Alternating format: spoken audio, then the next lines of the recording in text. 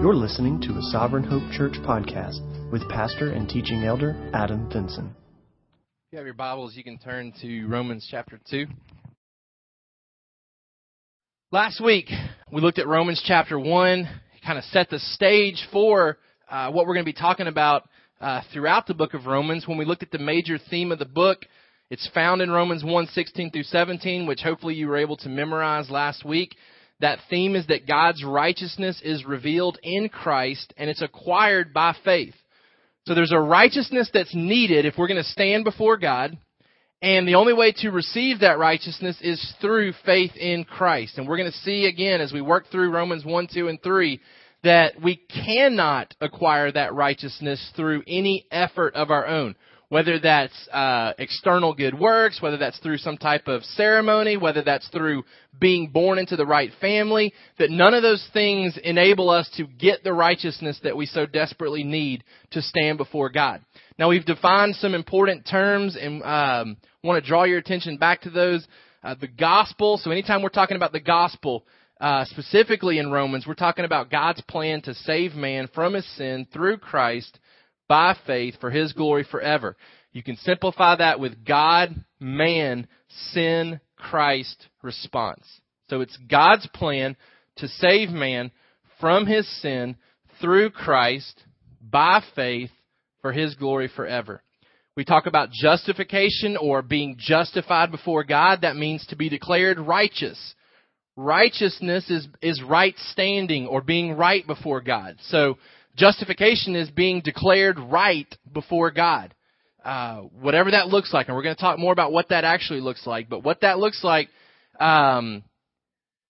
is being right in the presence of God.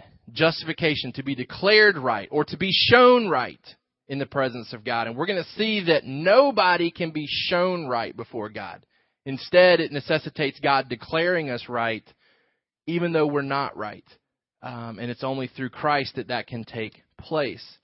We looked at God's wrath being revealed in chapter 1. It continues to be revealed in chapter 2. Wrath is God's proper response to man's sin.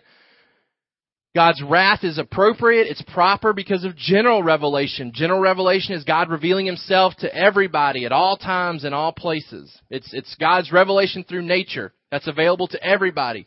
Since Adam and Eve were created to today, everybody has the same general revelation. We can look around at creation. We can look around at nature.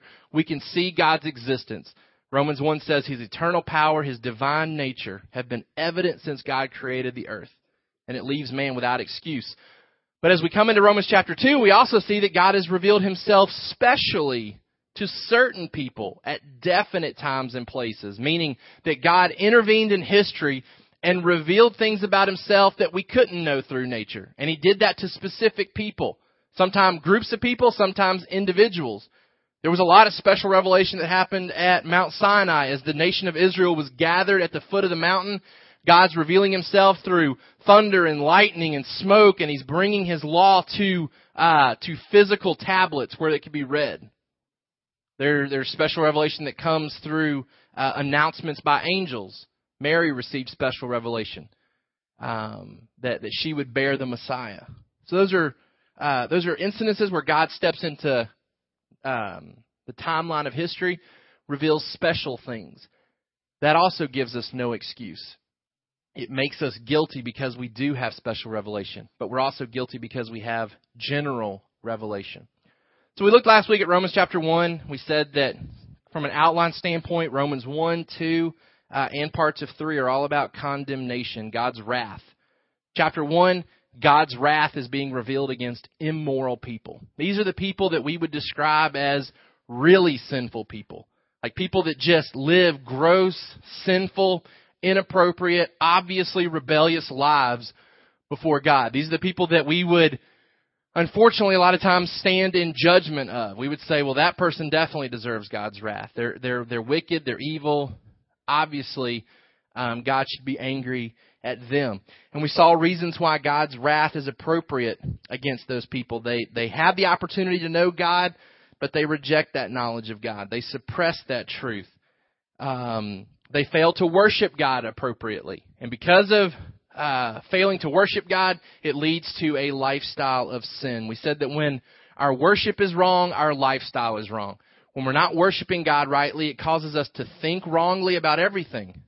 Specifically, we saw in Romans chapter 1, it causes us to think wrongly about sex. We have a wrong perspective, an unnatural perspective that leads to homosexuality, Paul says in Romans chapter 1. That's the type of moral degradation that takes place. When worship is wrong, lifestyle becomes extremely wrong very quickly because God gives people over to those sinful desires. And we saw at the very end of chapter 1 where Paul says, these people who live these type of lifestyles, they practice sinful things and they're approving of others that practice the same thing as well. This is somebody who lives a sexually immoral lifestyle and then looks at the homosexual and says, hey, that's their choice. That's their right. That's how they were created. That's how they're supposed to live. That's who they are. You can't judge them. It's somebody who's living sexually immoral and then looks at others and says, hey, they have the right to do so as well. So they don't judge other people. They approve other people. But Romans chapter 1 there at the end, it also says they know that what they're doing is wrong. They know what other people are doing is wrong, but they approve of it. They approve of themselves living that way. They approve of others living that way. And so then chapter 1 closes with the question really kind of lingering there, well, what about good people? Right? So you read through all that, and the problem is that there's a lot of lost people that would read chapter 1 and say, yeah, like if people are doing that kind of stuff, they definitely deserve God's wrath. They're definitely guilty. Look at the gross sins that we're talking about. And then it leaves the question, well, what about those people that are good, that genuinely live good lives, that take care of other people, that seem concerned about other people? What happens to them? What is their standing like before God? So as we come into Romans chapter 2, we continue to look at condemnation, specifically God's wrath being revealed against the moral and the religious. The moral person, the religious person.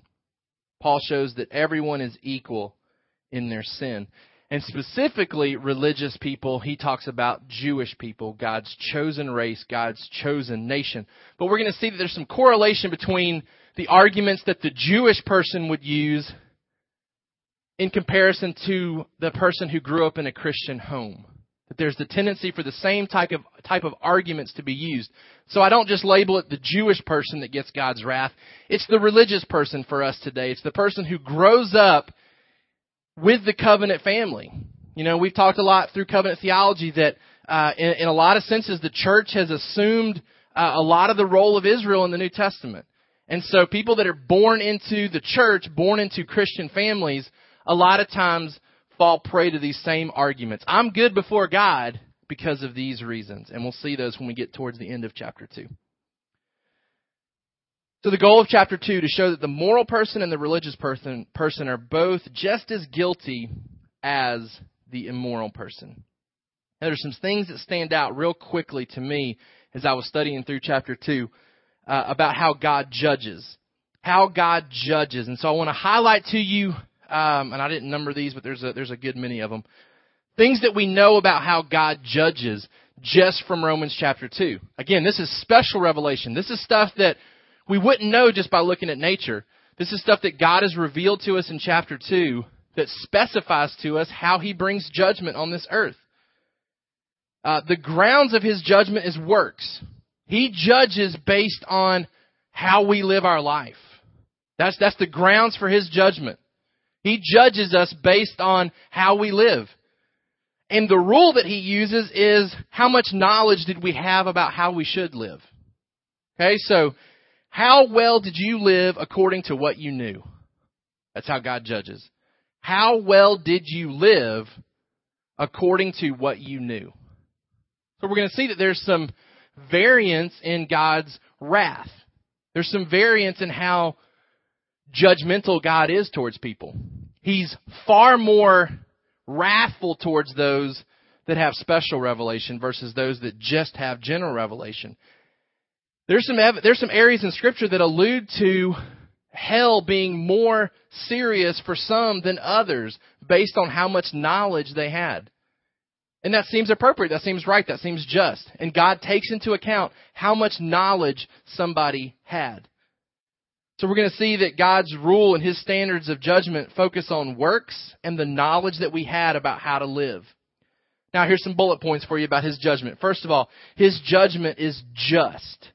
It's right. Verse 2, we know that the judgment of God rightly falls on those who practice such things. So when God comes back one day, when Jesus comes back to judge, His judgment will be just. It will be right. Psalm chapter 9, verse 4. For you have maintained my just cause. You have sat on the throne giving righteous judgment. But the Lord sits enthroned forever, verse 7, and He has established His throne for justice. He judges the world with righteousness. He judges the peoples with uprightness. God's judgment is just. It's right. Secondly, His judgment is patient. God's judgment is patient. Verse 4, do you presume on the riches of His kindness and forbearance and patience, not knowing that God's kindness is meant to lead you to repentance? We know that God initially brought evidence or brought knowledge of the flood and then gave 120 years before the flood actually came. And Moses preached righteousness to those that would listen. Unfortunately, it was his family that entered the ark. Everyone else took the delay. For 120 years, you've been talking about a flood. It's not going to come. 2 Peter draws our attention back to that. And people today that say, Jesus isn't coming back. It's been too long. It's been 2,000 years since He was here. And we mistake His patience for approval. God is very patient in His judgment. He delays His judgment, giving opportunity for repentance. Thirdly, His judgment is certain. His judgment is certain. Verse 5, but because of your hard and impotent heart, you are storing up wrath for yourself on that day of wrath when God's righteous judgment will be revealed. So it's not that God is forgetting about our sin. It's that we're storing up wrath, and it will all be poured out on a specific day. A certain day, the day that Jesus returns. And we know that He'll return. It was made evident to us by His resurrection, Paul tells us. Fourth, His judgment is based on performance. His judgment is based on performance. Verse 6, He will render to each one according to his works. To those who by patience and well-doing seek for glory and honor and immortality, He will give eternal life. But for those who are self-seeking and do not obey the truth, but obey unrighteousness, there will be wrath and fury. He's communicating to us a judgment that is based on our works. Now, this isn't just unique to Paul. This is also taught in other passages of Scripture. Matthew 16:27. For the Son of Man is going to come with His angels in the glory of His Father, and then He will repay each person according to what he has done. Luke 18:21.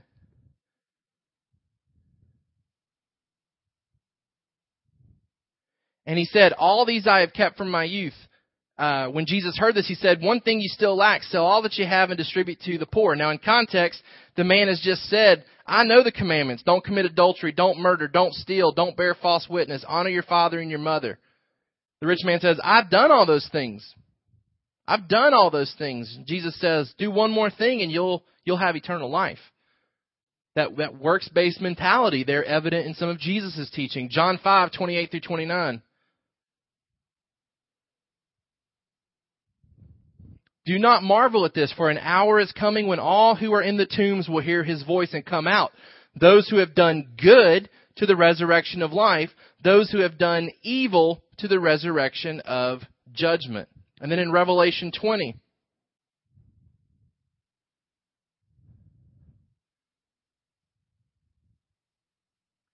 verses 12-13. And I saw the dead, great and small, standing before the throne, and books were opened. The dead were judged by what was written in the books, according to what they had done. Now, don't miss the importance of this in Romans chapter 2. This does not conflict with what we know about salvation. We know that none of us can be good enough to be saved. But we cannot miss that God's standard for eternal life is based on works. It's based on works. He is going to judge by works. He's going to judge the dead. By those that have done good, they get eternal life. Those that have done evil, they get wrath and fury. So how does that mesh with what we know about works and how we can't earn our salvation? What Paul is doing here, because again, this is about condemnation, not about salvation. Salvation is by faith. Judgment is by works. And what Paul is doing here is he's presenting a scenario that's utterly impossible. A scenario that cannot happen. And he'll show us that in Romans chapter 3. It's a scenario that's impossible. He says, verse 6, He will render to each one according to his works. Those to who by patience and well-doing seek for glory and honor and immortality, He'll give eternal life. But for those who are self-seeking, do not obey the truth, but obey unrighteousness, there will be wrath and fury. What he's showing us here in Romans 1, 2, and 3 is that nobody falls into that first category. Nobody seeks for glory and honor and immortality. Nobody's getting eternal life based on their works. But theoretically, if somebody could live this way, if somebody could do good, then they would inherit eternal life. But unfortunately, he's showing us that all of mankind falls into the second category. Those who are self-seeking and do not obey the truth, but obey unrighteousness, there will be wrath and fury. He hasn't described to us what Romans 1:16 and 17 tells us, that the righteousness of God is revealed through Christ by faith. He hasn't gone into that yet. He'll go into it in Romans 3. What he's showing us here is that God has a standard that you have to be good to get into heaven, and he's showing us that nobody's good. But it doesn't change the standard. You have to be good to get to heaven, and yet nobody goes to heaven because they're good, because nobody's good.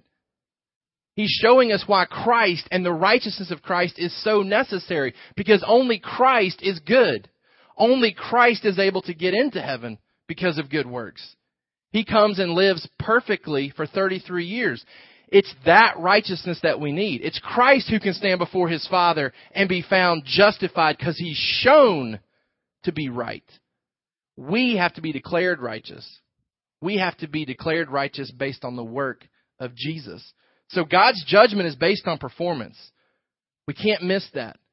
God will judge people based on how they lived their life.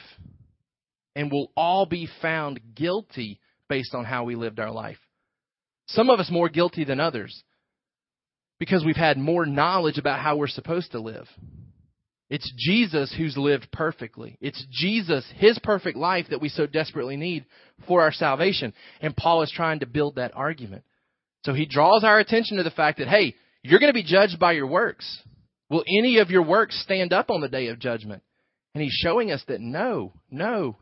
Whether you're the immoral guy, whether you're the good person, moral man, whether you're the religious person, your good works will fall short of God's glory.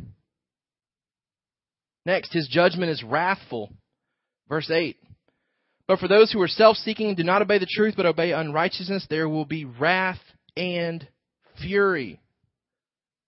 That word fury has the idea of breathing heavily with anger. So we talk about God being wrathful, not in the sense that he loses his temper like some of the Greek gods used to do, but there is an element of anger there that's not just calm. There's a wrathful, vengeful fury that comes from God towards wickedness and towards sin. We saw that highlighted in 2 Thessalonians when Jesus returns. He is going to bring wrath on those that have been rebellious towards him. He's angry towards sin. His judgment is impartial. Verse 11. For God shows no partiality.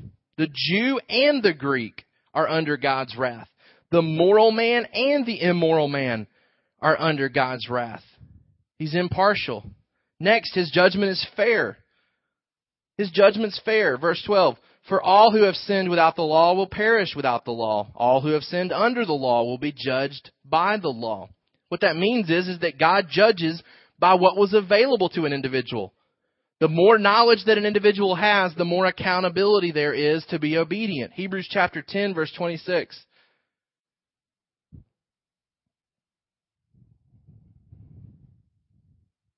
For if we go on sinning deliberately after receiving the knowledge of the truth, there no longer remains a sacrifice for sins, but a fearful expectation of judgment and a fury of fire that will consume the adversaries.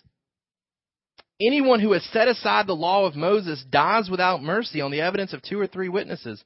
How much worse punishment do you think will be deserved by the one who has trampled underfoot the Son of God and has profaned the blood of the covenant by which he was sanctified and has outraged the Spirit of grace?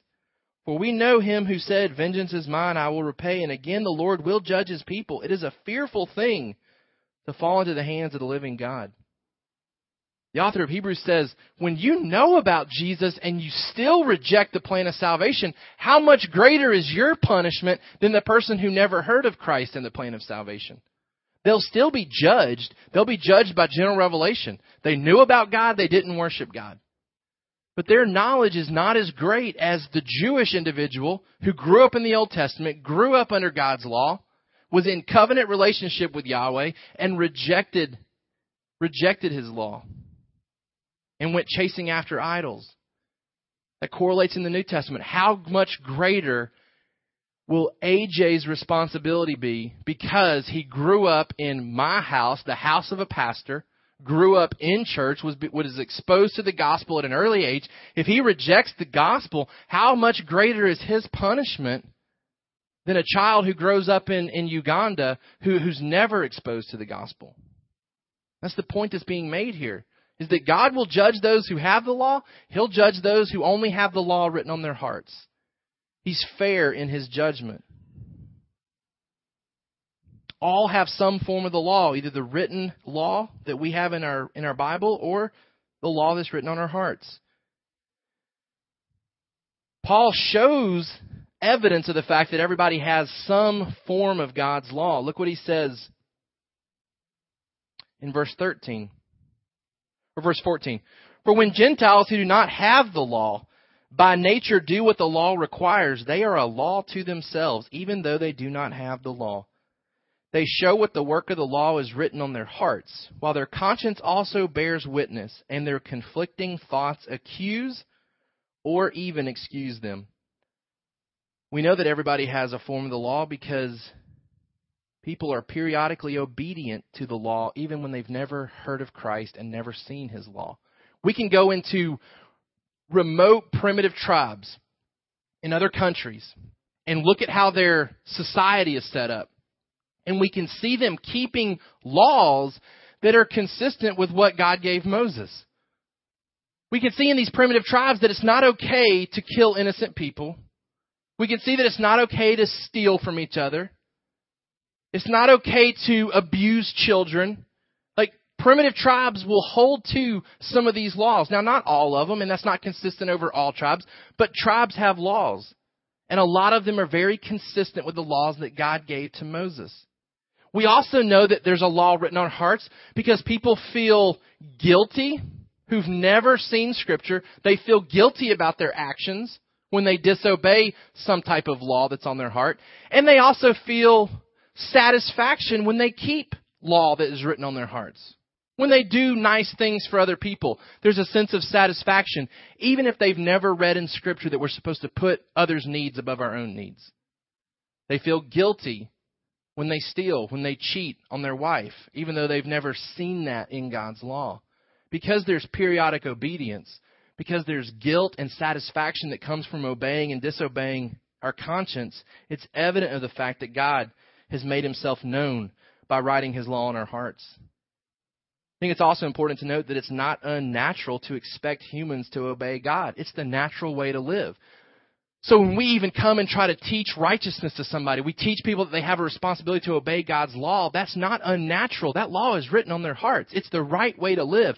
It's the way they were created to live. And as we speak truth to them from God's word, it should testify to their hearts that it's right, because it's written on their hearts. It's not unnatural for people to be expected to submit to their Creator. Next, his judgment is exhaustive. Verse 16, on that day when, according to my gospel, God judges the secrets of men.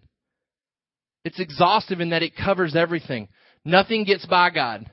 Nothing escapes his attention. When He comes, everything will be brought to light. All the secrets. Things that man didn't even know that people had done against Him will be brought to light and will experience and will deserve God's wrath. His judgment is through Jesus. We learn from verse 16 as well. God judges the secrets of men by Christ Jesus. This is important too, because in talking about historical Jesus, when we talk to Mormons and Jehovah's Witnesses, this sets Jesus apart from any other angel, from any other human being, from any other prophet, from any other good teacher. Jesus is the one who judges all of mankind. He claimed to have this right. In John 5, Jesus talks about returning on the clouds and bringing judgment on this earth. Any other man that claims that would be laughed at. That I'm going to one day stand and every human that's ever lived will be brought before me and I'm going to judge them. Jesus claimed it, which means He can't be a prophet, He can't be a teacher, He can't be an angel, He can't be a human being to have that type of right. It's His claim to deity. It's His claim to being God. Lastly, His judgment is eternally based. It's eternally based. It's not just based on external evidence. It's based on inward evidence. Verse 29, but a Jew is one inwardly. Circumcision is a matter of the heart by the Spirit, not by the letter. His praise is not from man, but from God. This is what is taught by Jesus at the Sermon on the Mount. He exposes the fact that mankind had created a righteousness that was available by trying to keep the law externally.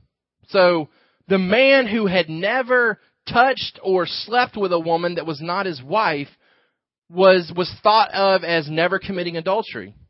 And Jesus shows up and says, if you've ever looked at a woman lustfully, you've committed adultery. The person who had never actually gone out and killed somebody could look at the Ten Commandments and say, I've never committed murder. Jesus says, if you've ever been angry and hated somebody, you've committed murder. So Jesus, right along here with Paul, is showing that it's the inward condition of the heart that matters. So even if there was that person who said, hey, I think I fall into that first group. I think I've really lived a good life that would justify me before God's presence. That all crumbles when we find out that it's not just an external standard, it's an internal standard as well. And nobody is able to keep that standard.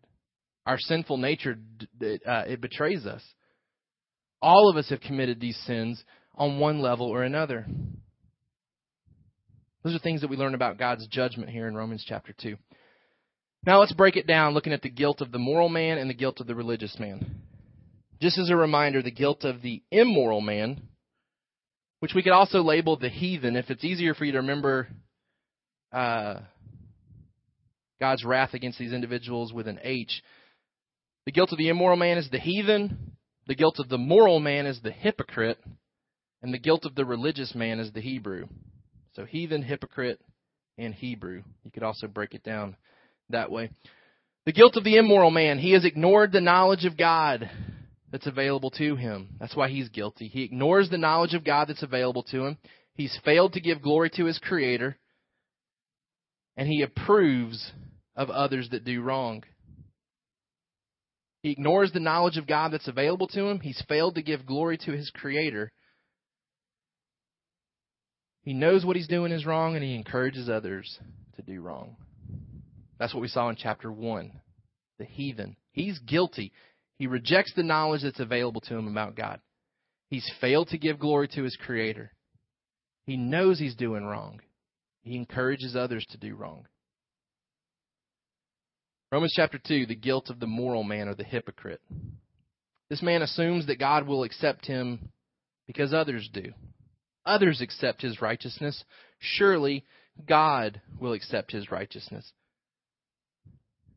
Unfortunately, this was how the Pharisees were viewed. Matthew 23, verses 27 and 28. Woe to you, scribes and Pharisees, hypocrites!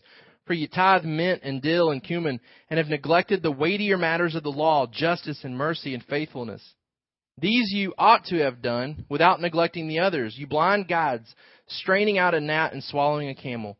Woe to you, scribes and Pharisees, hypocrites! For you clean the outside of the cup and the plate, but inside they are full of greed and self-indulgence. You blind Pharisees, first clean the inside of the cup and the plate, that the outside may also be clean. Woe to you, scribes and Pharisees, hypocrites, for you are like whitewashed tombs, which outwardly appear beautiful, but within are full of dead people's bones and all uncleanness. So you also outwardly appear righteous to others, but within you are full of hypocrisy and lawlessness. So outwardly, the Pharisees looked like the most righteous people ever. I mean, they were the type of people that you would have said, they're going to stand right in God's presence. But Jesus exposes them and says, you look good on the outside, people think you're righteous, but you're not. You're dead on the inside. That's what the hypocrite is. That's what the moral man is. First of all, in your notes there, he rightly sees the sin in others, but he fails to see his own sin. Don't miss this. Verse 1, therefore you have no excuse, O man, every one of you who judges. For in passing judgment on another, you condemn yourself, because you, the judge, practice the very same things. This man is not condemned for judging other people. There's a responsibility that we have in Scripture to identify sin in the lives of others and work to correct it. We talk about that in our accountability groups. We're supposed to see sin in each other. We're supposed to recognize it. We're supposed to not be okay with it. We're supposed to pray against it. We're supposed to help you fight it. So this man's not condemned for judging other people's sin. He's not condemned for looking at Topi's life and saying, Topi does this wrong and this wrong and this wrong. He's condemned because he claims to be an expert in righteousness. He claims to have the ability to see right and wrong, but he doesn't apply it to himself. That's where he's wrong. He's not wrong in judging others. He's wrong in not judging himself. He rightly sees the sin in others, but he fails to see his own sin. As experts in righteousness, we should see our own sin. It reveals that he has a correct understanding and an ability to discern that certain behavior is wrong. Paul's saying, you are definitely qualified as a judge. You are very good at seeing behavior that is wrong. It's why you're without excuse now, because as an expert in righteousness, you should be applying that standard to yourself. That's where the moral man is condemned. He's very good at seeing sin in the lives of others. He just doesn't look inside to see the sin in his own life. It reveals that he has no excuse for not changing his own behavior. There's a great example in Scripture. When David lusts after Bathsheba, takes her, sleeps with her, has her husband killed, thinks he's gotten away with it. Nathan comes, gives him the parable, right, about the lamb that was killed by the guy that had plenty of lambs. And David says, that man needs to be punished. That man has done wrong. Nathan's like, you're right. You're absolutely right. What a great judge of righteousness you are, David. You're very good at seeing the behavior in others that's wrong. The problem is you've failed to see that behavior wrong in your own life.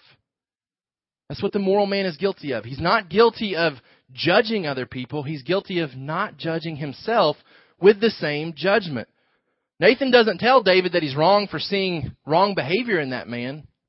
He says you're wrong for not seeing that that behavior is also true in your own life. It reveals that he has underestimated God's standard of righteousness and underestimated his own level of sin. It reveals that he's exaggerated the faults of others while minimizing his own faults. Even as believers, we're still good at this. We maximize other people's sin and we minimize our own sin. It's a reflection that sometimes we lower our standard of God's righteousness. And we lower our own understanding of our level of sin. Matthew chapter 7, 1-3. Judge not that you be not judged, for with the judgments you pronounce you will be judged. With the measure you use it will be measured to you. Why do you seek the speck that is in your brother's eye, but do not notice the log that is in your own eye? The responsibility is for us to use the same judgment on ourselves that we use on others. Number 2, he rightly judges others guilty, but fails to see his own guilt. He rightly judges others guilty, but fails to see his own guilt. We have a tendency to be critical of everyone but ourselves. The moral man is critical of others, but not critical of himself. Oftentimes, we are most critical of others in areas that we are most lenient in towards ourselves. Maybe you see that to be true in your own life. Sometimes we are most critical of others and their sin, and it's in areas that we're most lenient in our own life. We condemn others for what we excuse in ourselves. This is the person who, we're guilty of this when we read Romans chapter 1 and we read the stuff about homosexuality and it's something that we've never struggled with and we say, you better believe that person's wrong for engaging in homosexual activity. You better believe that that's wrong. That's against God's standard. That's against God's plan. That is dissatisfaction with God's creation and His plan for that person's life sexually. They've stepped outside of it. And we look at that and we say, yeah, that person's wrong. And then we're guilty of looking at pornography. So we identify somebody else. Oh, the homosexual is wrong, wrong, wrong. He's sexually sinful. And we fail to apply that standard to ourselves and how we're failing sexually as well. It would even be true to stand back and say, yeah, the person that's involved in homosexual activity, wrong. The person that's looking at pornography, wrong. The person who's dissatisfied in their singleness, saying those things. Because to be dissatisfied with God's plan for your life sexually, it doesn't matter if it's the homosexual, the porn addict, or the dissatisfied single.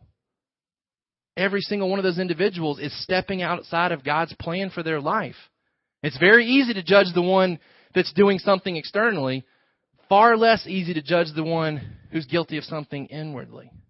But the moral man's very good at recognizing the sin of others, doesn't use that same judgment towards himself. Paul says, you are guilty just like that other person's guilty. You're without excuse. You show evidence that you know that it's wrong to be dissatisfied with God's plan for your life. Why do you not see that you yourself are dissatisfied with God's plan for your life? Paul says, you're guilty of the same sins.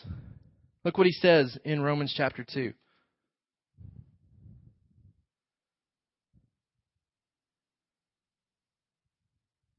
Passing judgment on another, you condemn yourself because you, the judge, practice the very same things. Moral man says, what are you talking about? I don't practice the same things. I don't practice homosexuality. I don't do that. How can I be guilty of the same things? Paul's showing the fact that they are guilty of the same things, maybe to a lesser degree.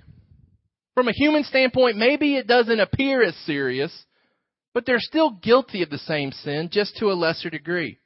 Or maybe he has in mind here that they are guilty of some of the sins described in Romans chapter 1, but not all of them. Or he may also have in mind that they're guilty of doing them inwardly, but not outwardly. But Paul's point is very clear. The moral man is just as guilty as the immoral man. He's guilty of the same sins. Maybe not from a human perspective, but from God's perspective.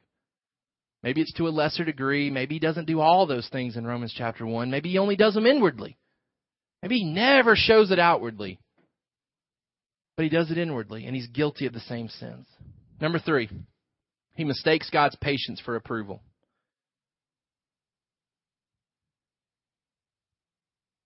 He presumes on the richness of His kindness, the forbearance and patience, not knowing that God's kindness is meant to lead you to repentance. He assumes that because no judgment has come, that he's okay before God. The word kindness here has in mind the benefits of God. The forbearance word here has in mind the judgment that God withholds. It means to hold back. So the moral man experiences God's kindness, doesn't experience God's judgment. The word patience there has to do with the duration of both. God is very patient in giving kindness to mankind, in withholding judgment to mankind. And He does it with a sole purpose of bringing about repentance. And we can either choose to repent, or we can choose to assume that God's okay with us because He hasn't brought judgment. So let's kind of summarize the end of chapter 1 and the beginning here of chapter 2. Chapter 1, we've got an immoral man who judges others' actions as okay, right? The immoral man looks at everybody else's actions and says, hey, they're okay with me. I'm doing the same things too. So he recognizes, hey, we're doing the same things, and I'm okay with you doing it. I'm okay with me doing it.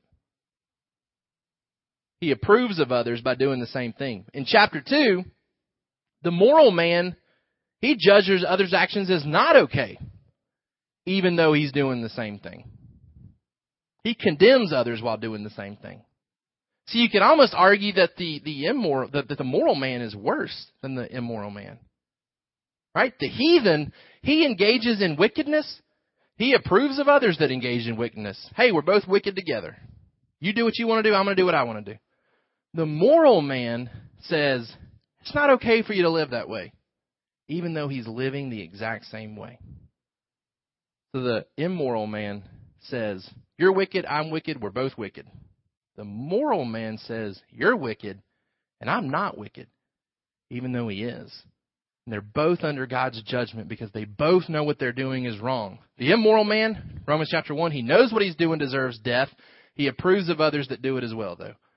The moral man says that type of behavior deserves God's wrath. He's without excuse because he should recognize that he's doing the same type of behavior and it deserves God's wrath. Let's wrap it up by looking at the guilt of the religious man or the Hebrew. Let's see what Paul has to say about him.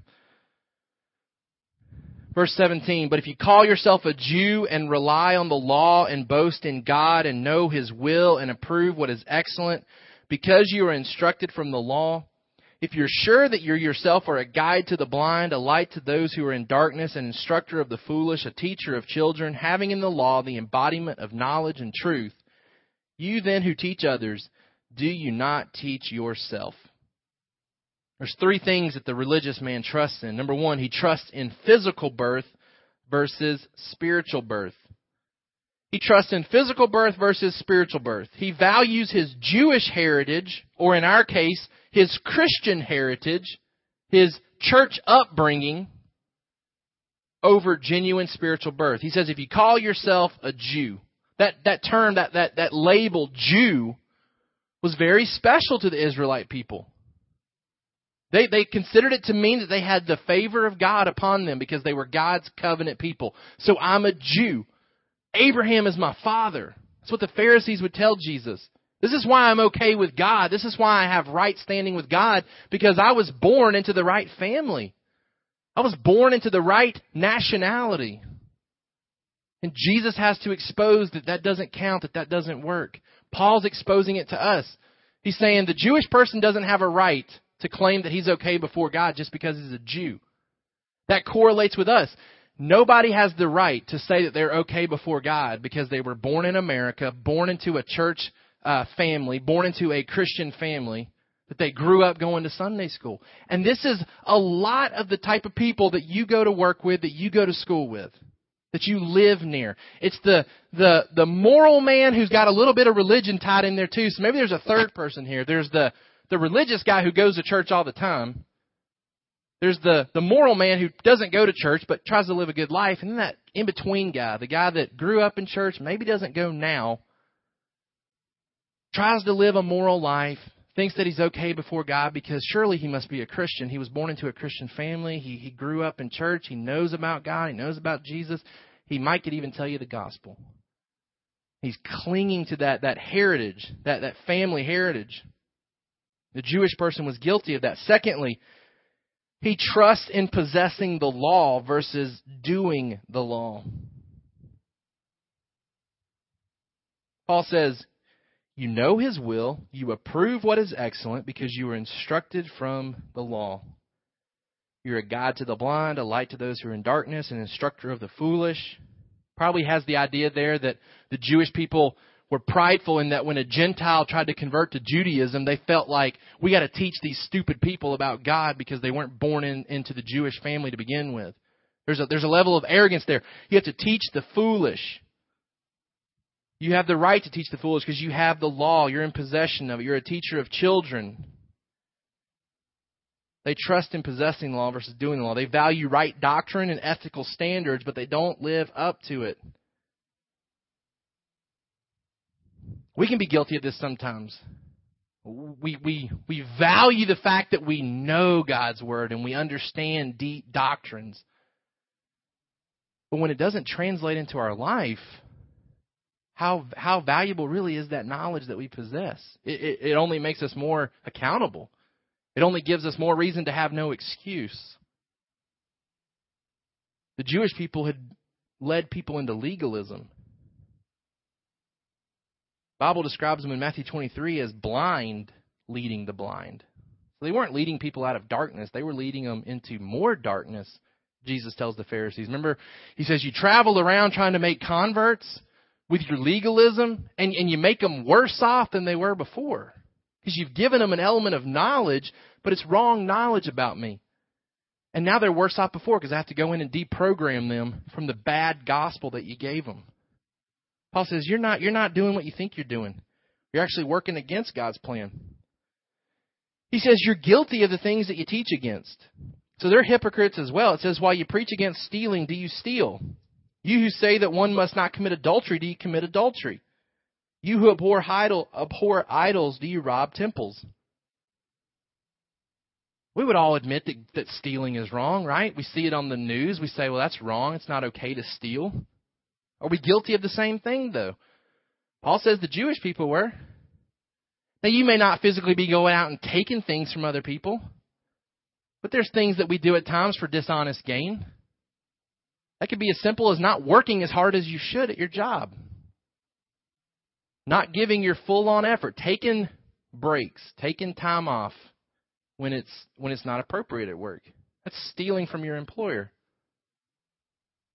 That's guilty of the same thing. You may not be physically taking something from him, but you're stealing.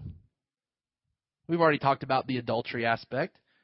We could claim pridefully that we are not guilty of this, and yet when we really examine what's going on the inside, most of us, if not all of us, have been guilty of this to some level. We have the law.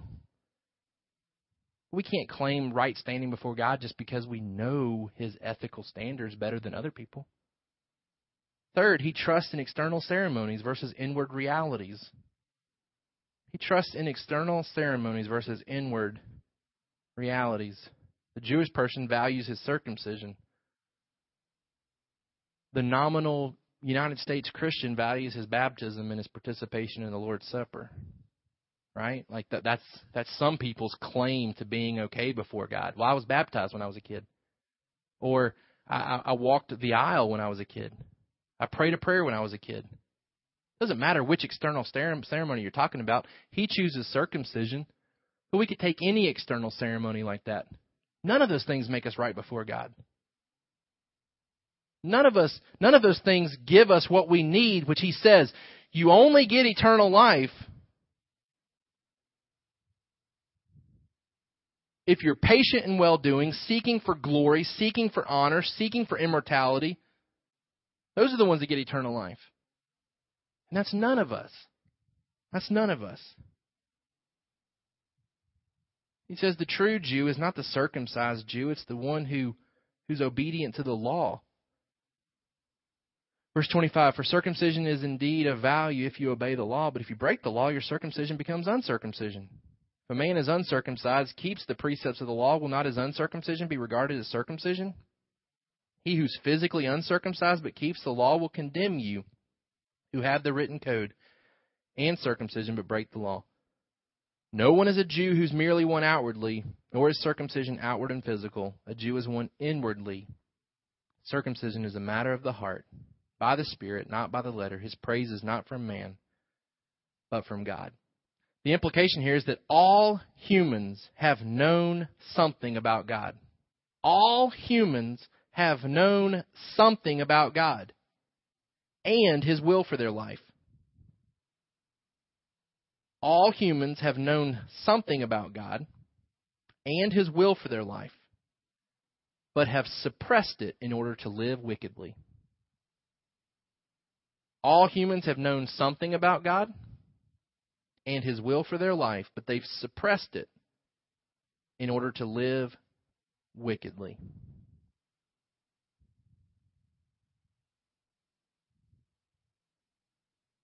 The heathen has knowledge about God. He suppresses the knowledge to live wickedly. The moral person has knowledge about God, but they suppress it so they can live wickedly. Even though they judge other people's wickedness, they suppress it so they can live wickedly. The religious person has the most knowledge about God, and yet they too suppress it to live wickedly. Application for us from this passage.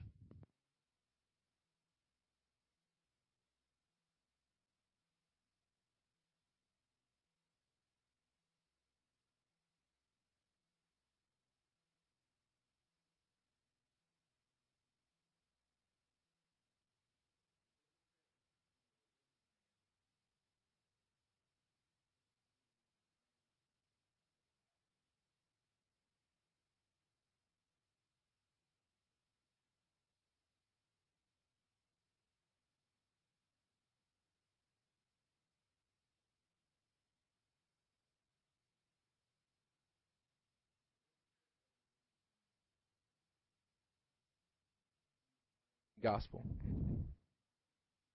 These people believe that salvation is based on them being better than others. Why is this relevant for us? Because you go to work with people, you go to school with people, you live with people that fall into one of these three categories. They're either the heathen, they want nothing to do with God, or they worship a false god. And I have these people in my neighborhood. I've got one that I've told you before that drives to North Atlanta to go to a Buddhist community to pray on Thursday nights. That's the heathen group. They worship false gods, like clear false gods, and they're living wickedly. You've got the moral person who's just trying to live a good life. This is probably the guy living next to me right now. He's trying to live a good life. He doesn't go to church. He's there when I get home. He's probably not really religious, probably wouldn't claim to be religious, but he would claim to be better than most people in this world. He needs to know from me why he's guilty before God. The lady that drives to the Buddhist community needs to know why she's guilty before God. The guy that lives behind me that's living with a woman, he's divorced twice, living with this woman, engaged to be married, but goes to church in this community, is maybe going to pursue membership in that church, would claim that he's okay before God because he's religious, but doesn't really seem to have a clear understanding of the gospel, doesn't seem to have a clear understanding of God's standards about sex. And we'll talk about this more in our C groups on Wednesday. But God has some real clear definitions about when divorce becomes adultery. These people need to know from us why they're guilty before God. They need to know why they have to have the righteousness of Christ and why their righteousness will not stand up on the day of judgment. They won't be found to be the type of individual who seeks God's glory above their own glory. Even in their best efforts to do good, they'll be shown to be self-righteous, pursuing their own glory. So the hypocrite, the religious man, needs to be confronted with the gospel by us.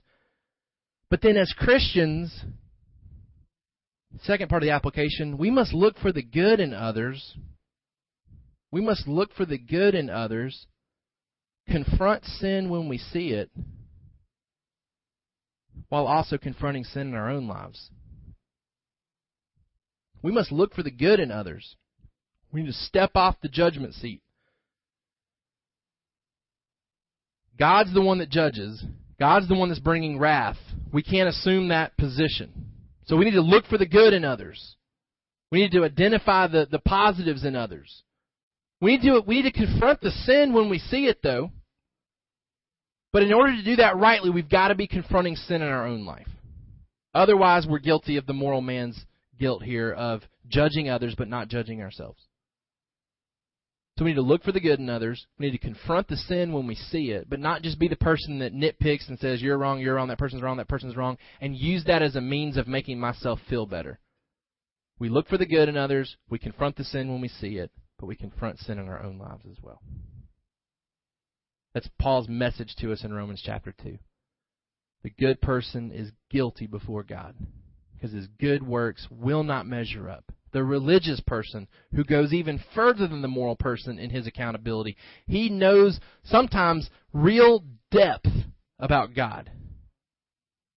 But if he's not clinging to the righteousness of Jesus, he too is guilty before God.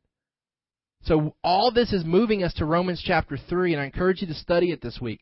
All of it's moving us to Romans chapter 3, where we find out and learn that it's Jesus' righteousness, His perfect life, that makes us right before God. Let's pray. Father, we praise You and thank You for the gospel this morning. We are grateful and thankful that You have made a way of salvation available to us. And Father, I know that Romans 1:2 and the first half of 3 speaks heavy of condemnation, that we are guilty before You. And God, I pray that those of us that are Christians, we would use this as an opportunity to remind us of what we've been saved from. That we've been saved from a lifeless effort to try to gain Your approval. God, help us to be mindful that at times we slip back into some of this mindset and that we need to confess it, repent from it. God, we don't want to be guilty of judging others and not judging ourselves. We don't want to be guilty of being prideful about our right doctrine, but not also broken about our wrong lifestyle that flows from that right doctrine. God, instead, we want our doctrine to lead us to right living before You. God, help us to be mindful that while we've been saved from this, we are surrounded by people who haven't. People that fall into these three categories. And God, I pray that You would allow us to use these truths about these three individual people to know better how to talk with those around us. God, give us insight into knowing whether we are living next to the heathen, whether we're working with the religious man. God, allow the truth of Your word to shape how we talk to these people. God, help us not to claim ignorance in not knowing how to have a conversation with somebody. God, allow the truths of Romans to shape how we talk with others. Father, we pray that people would be saved, knowing that what You communicate to us in Romans 1, that we're not to be ashamed of the gospel, because it is the power of salvation to everyone who believes. God, I pray that we'd be faithful to communicate that message. It's in Jesus' name that we pray. Amen. Thank you for listening to the Sovereign Hope Church podcast. We trust that you've been encouraged by the Word. For more information about our church, please visit our website at www.sovhope.org. Again, that's www.sovhope.org.